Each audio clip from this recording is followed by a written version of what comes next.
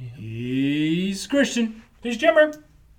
Welcome back. Oh, I forgot that was my bit. Welcome back to Two Physical Therapists. And a bag of chips. Ish. Bag of pita thins. Pita thins. Although they look delicious. They do. These are Stacy's pita thins. I have the plain ones when I have my little mini hummus thingies. Yeah. So I know that these are going to be yummy. Well, good. They're not really chips, but it doesn't matter. That's okay. Thank you, Mr. Sieb, for Yes. the pita thins. From the chip aisle, so we include it. We're pretty loose Are with they that. in the chip aisle? Yeah. Okay. Yeah. Let's go and with then we're going to do the Gans osteotomy today, also known Gans. as a Gans procedure. Reinhold Gans. Yes. Or a PAO, which is periacetabular osteotomy, Yeah, let's go with Gans. which is a big mouthful. Yeah. We talked So- about Gans earlier. We did. Wasn't related to Reinhold Messner. Reinhold Gans. He's No. a different Reinhold. It is. He is Swiss, though, not Austrian. Ooh, there's that. He's a surgeon and professor. And He's still very much alive. he's So, pretty smart because he figured out how to do a periacetabular osteotomy. Yeah. So this is a hip surgery. This is performed on individuals who have usually hip dysplasia or issues related to hip dysplasia. So hip dysplasia is most often talked about in infants and small children. It cannot be diagnosed and be found later on in life. With most of the population we see here, it's young, athletic girls more than boys, but we do see boys from time to time. And essentially what's going on is their socket of the hip is not as deep as it should be.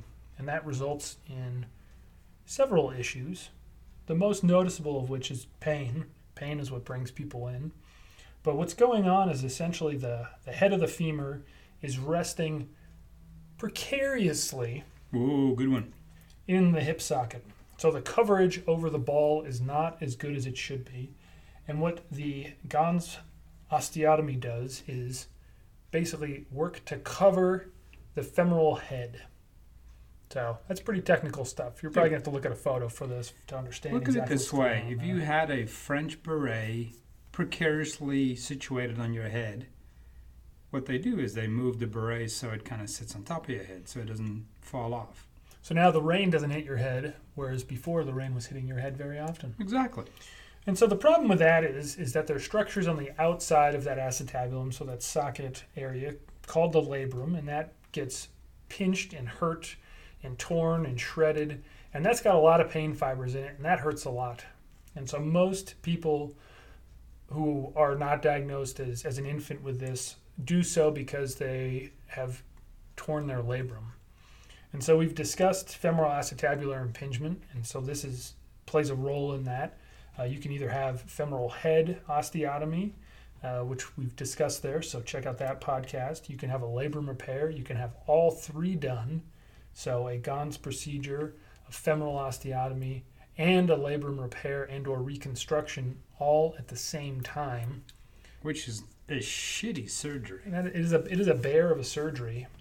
I'm currently treating a young lady who is doing amazing following that procedure. Pain level shockingly low. Well, that's because it's a young lady, right? Yeah.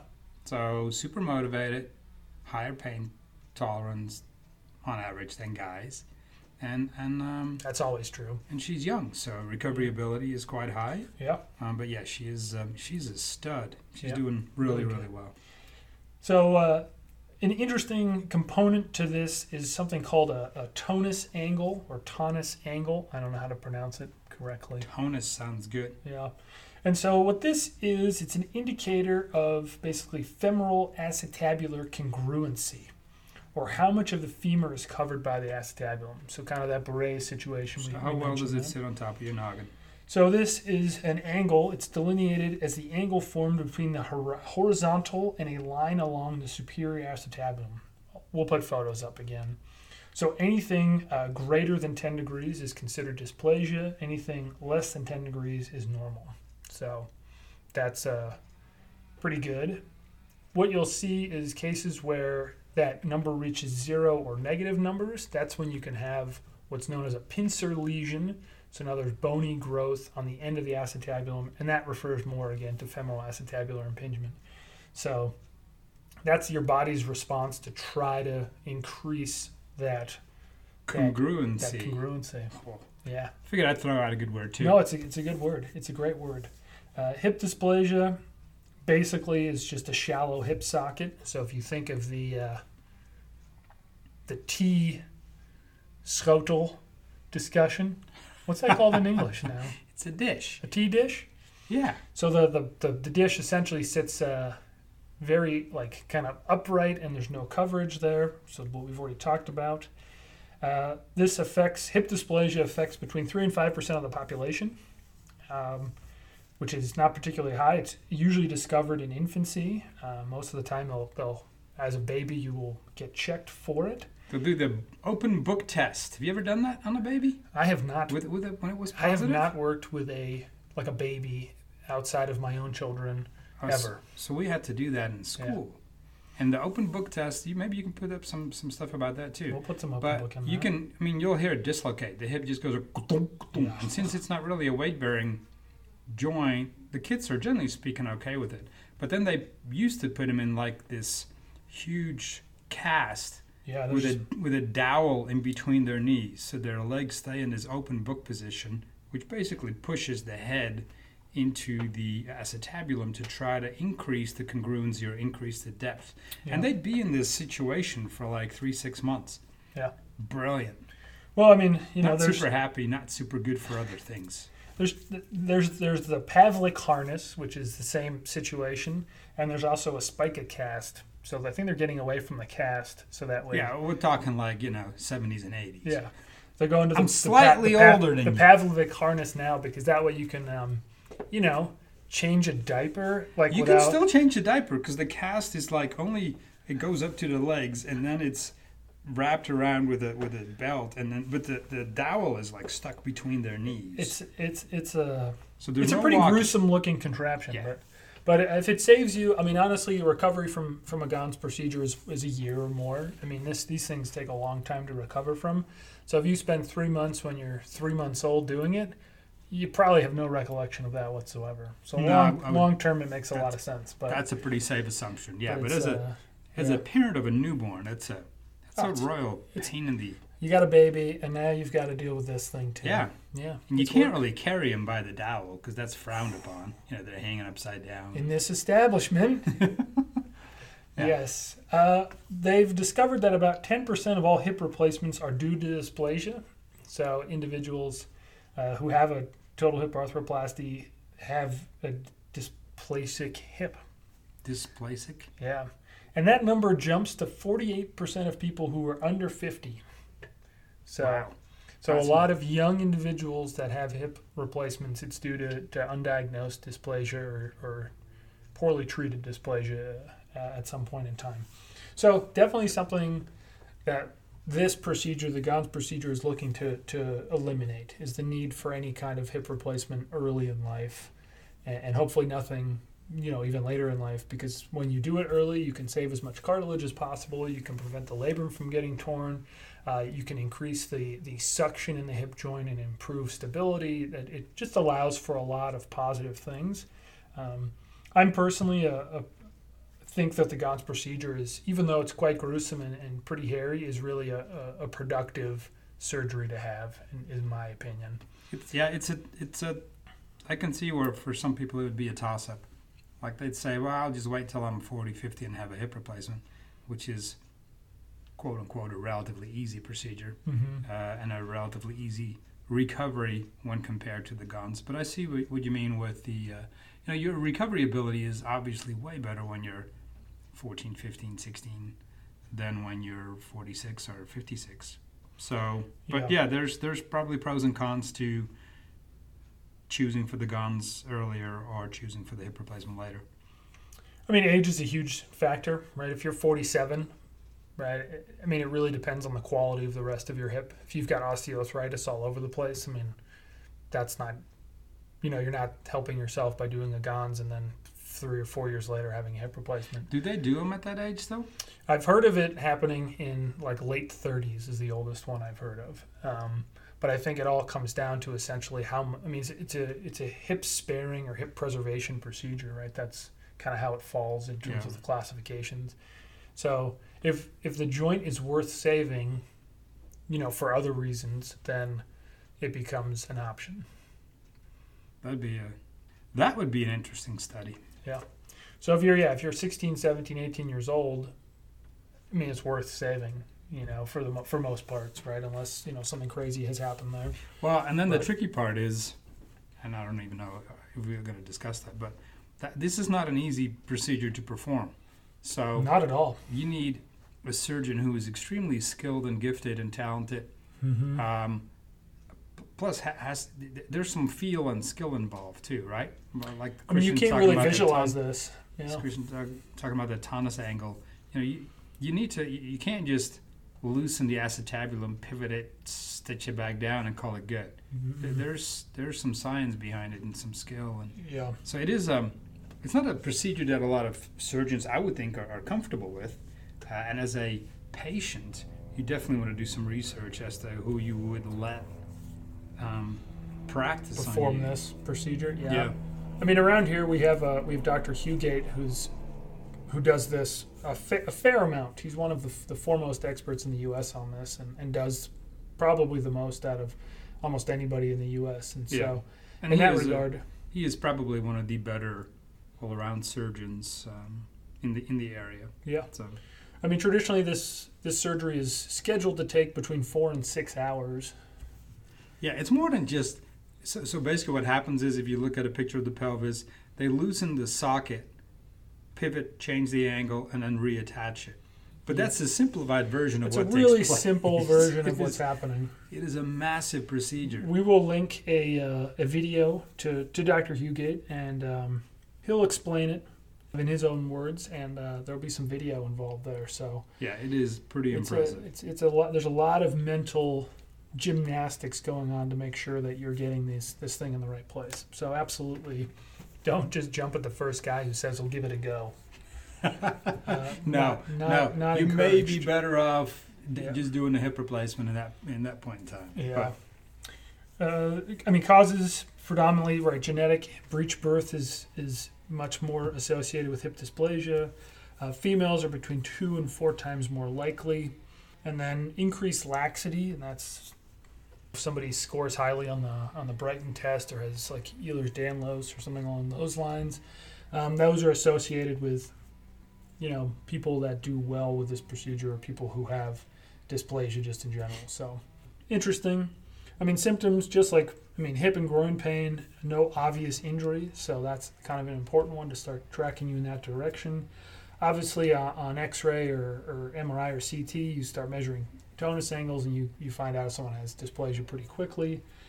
Other things that we'll see outside the body, increased hip internal rotation. So like W-sitters in children tend to present, and especially individuals who start to go through puberty and can still W-sit is a pretty big indicator that there's a dysplasia present. Definitely too much movement. Increased anteversion, so again, it's a hip position, which is going to allow for again, W-sitting I think is a really common presentation that you'll see. There's something called a HER test, which is HEER. And I'll get specific here. It looks kind of like the Thomas test for physical therapists, but in that position, you will increase hip extension and external rotation. A positive test is anterior hip pain. Oftentimes it's going to look very much like, the pain is going to come from a labrum tear. So if you have positive labrum testing, you're going to probably follow up with an orthopedist, and then you'll find that there's potentially dysplasia or something worthy of more treatment. And again, if your numbers are pretty good and you just have a torn labrum, right? Femoral osteotomy, FAI, that's where all that sort of stuff comes in. So this is sort of the super version of the FAI procedure. It's all in that same ballpark. Prevention, the biggest prevention is, assessing for dysplasia in infants and then treating And it's a standard test that's performed on newborns, or should be. So just like doing the APGAR score, and they're looking at other things. Looking for hip dysplasia is a standardized test that happens with newborns. But if it's a borderline and it doesn't get followed up on, it can potentially get missed. If it's pretty obvious, it's pretty obvious. But if it's a borderline hip dysplasia, it may not get picked up. these kits otherwise develop well, there's really nobody who's going to check it again, other than the pediatrician maybe at some point in time. So it does get missed. Yep. With us here, it's predominantly high school athletes that we'll see with it, or college age athletes that we'll see with it. And most of them have been dealing with some sort of hip discomfort for a while, and eventually it kind of gets to this point. Fairly rare, thankfully, for the Gans procedure. Yeah. FAI is obviously substantially more common and more prevalent these days. Yeah. But if you think, significant cases of hip dysplasia, especially at younger age, I mean, this may be something else to look at or something else to think about. Absolutely. Trivia time! This week's trivia: how many golfers have won at least 10 majors in their career? I think good old TJ redeemed himself for his lackadaisical approach the last couple of months, and even claimed that it was the easiest question we've ever had. went all out. I'm surprised he didn't give us dates of all the majors kidding, the majors right? won. Yeah. But so, I guess he got it right, huh? He did. So 3 was the answer for bonus points. Right? Name them. So Jack Nicklaus, Tiger Woods, and Walter Hagen. Walter Hagen was missed by some individuals or forgotten about. Yeah, I think a lot of people went for Ben Hogan. Ben Hogan, yep. A lot of people thought maybe Ben Hogan, but were like, he doesn't have 10. So no, that was... or Sam Snead is another one. Yeah, there was lots of reasons why he didn't have 10, right? Yeah. Bad car accident. Yeah. So TJ nailed it. Jamie, who works at a golf club, he better get this. He got it. Tony guessed 3. Tony Korea, well done. So he got that right. Nice job, Tony. Friend of mine, Brendan, he guessed 2, Jack and Tiger, but completely missed on Hagen, even though he has Hagen golf clubs. So that was pretty funny. That's unforgivable. And then Rob guessed 6 with no names or anything. So he was a little excited there. Just a little out of the ballpark. That's good. All right. But thank you, guys. Thank you for throwing some names in there. This week's question: what is the longest continental mountain range in the world? That's a good one. So that means not in the ocean. So don't give me anything in the ocean, please. Right. Yeah. That's what the term continental means. Not as breakfast. In on a continent. Mm-hmm. Mm-hmm. Why do they call it continental breakfast? That's for a different show. For a different day. Yeah. We'll figure that out later. Yeah. Pita Thins. Chip time. Stacy's Pita Thins, garlic and herb. Thank you again, Mr. Michael Sieb. We really appreciate it. His favorite chip-like structure, chip thing. Well, these are quasi good for you because, for one, they're baked. Oh. So they're 50% less fat than regular potato chips. Oh, good. Okay. They're not potato at all, so I don't know. Right. That's like comparing a airplane to a taxi. Garlic and herbs. Yeah. Herbs flavor. So these come baked. These come in all different kinds of flavors. Made with real pita bread, no artificial flavors, 50% less fat, low saturated fat. Wow. I'm thinking let's give these babies a shot. We had a chip to ratio of 58% today. I'm going. Yeah, go for it. Super crunchy. I just threw half of it on the floor. Here's the problem with pita chips, right? They're flaky, aren't they? Well, that too, but because they're less fat, yeah, they're more dry. Oh yeah, they're. So you need to kind of dip these in like a hummus or a salsa or whatever, because they do get a little dry. Good flavor. If you like garlic and herbs, what kind of herbs does it say? It might say. I don't know. Parsley, chives. I've had regular pita chips before. These are certainly thinner. Whoa. So I'm getting some. This is not good. I'm getting some sour cream and onion aftertaste. I was kind of thinking it, but I didn't want to say it. Yeah. I don't want to influence. No. It's starting to linger in my mouth. Big pita fan. I probably wouldn't go with these. Probably go like some kind of cheddar barbecue or whatever. Oh, they make those? That's good. Yeah, that's good. They make like all different varieties. But I love the crunch. They're not as thick as the regular. No, they're not.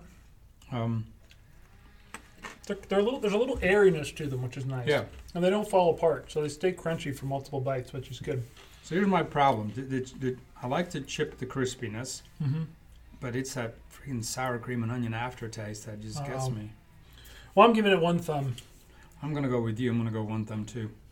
Yeah. Yeah. So maybe in the future we'll try a different flavor Yeah, we'll try and different see flavor. what happens there. But We'll try whatever. uno we get. thumbo. Yeah, 1 thumb. Definitely fine. I think they should be finer with Maybe a different flavor would be better. Yeah, definitely. or with some something to dip them in. Ooh, no MSG. That's always good. Michael Schenker Group, I was thinking famous German hard rock band. incredibly famous. Yeah. Especially in America. Yeah. Well, look it up. Big time. Thank you for listening today. Next week we are going to go over hip flexor strain. Thank you to Tracy for giving us that idea. That was a shout out one. Yeah. We're going to review the Private Selection General Tso's chicken chip. And mind you, these have been in our chip cupboard for almost 2 years. We've been holding off on these, waiting for a real special day, shall we? These say. are apparently better when they're aged. Maybe. Who knows? Well, we'll see. We'll see. Yeah. Who knows? We never know. If you liked today's episode, please tell your friends, follow, review, subscribe. If you want more information on this topic, definitely follow us throughout the week on Instagram and Twitter. A lot of visual stuff we discussed today will make a little bit more sense if you see the photos. For more information on us, head to our website, reboundclinic.com. He's Jimmer. I'm Christian. Thanks for listening.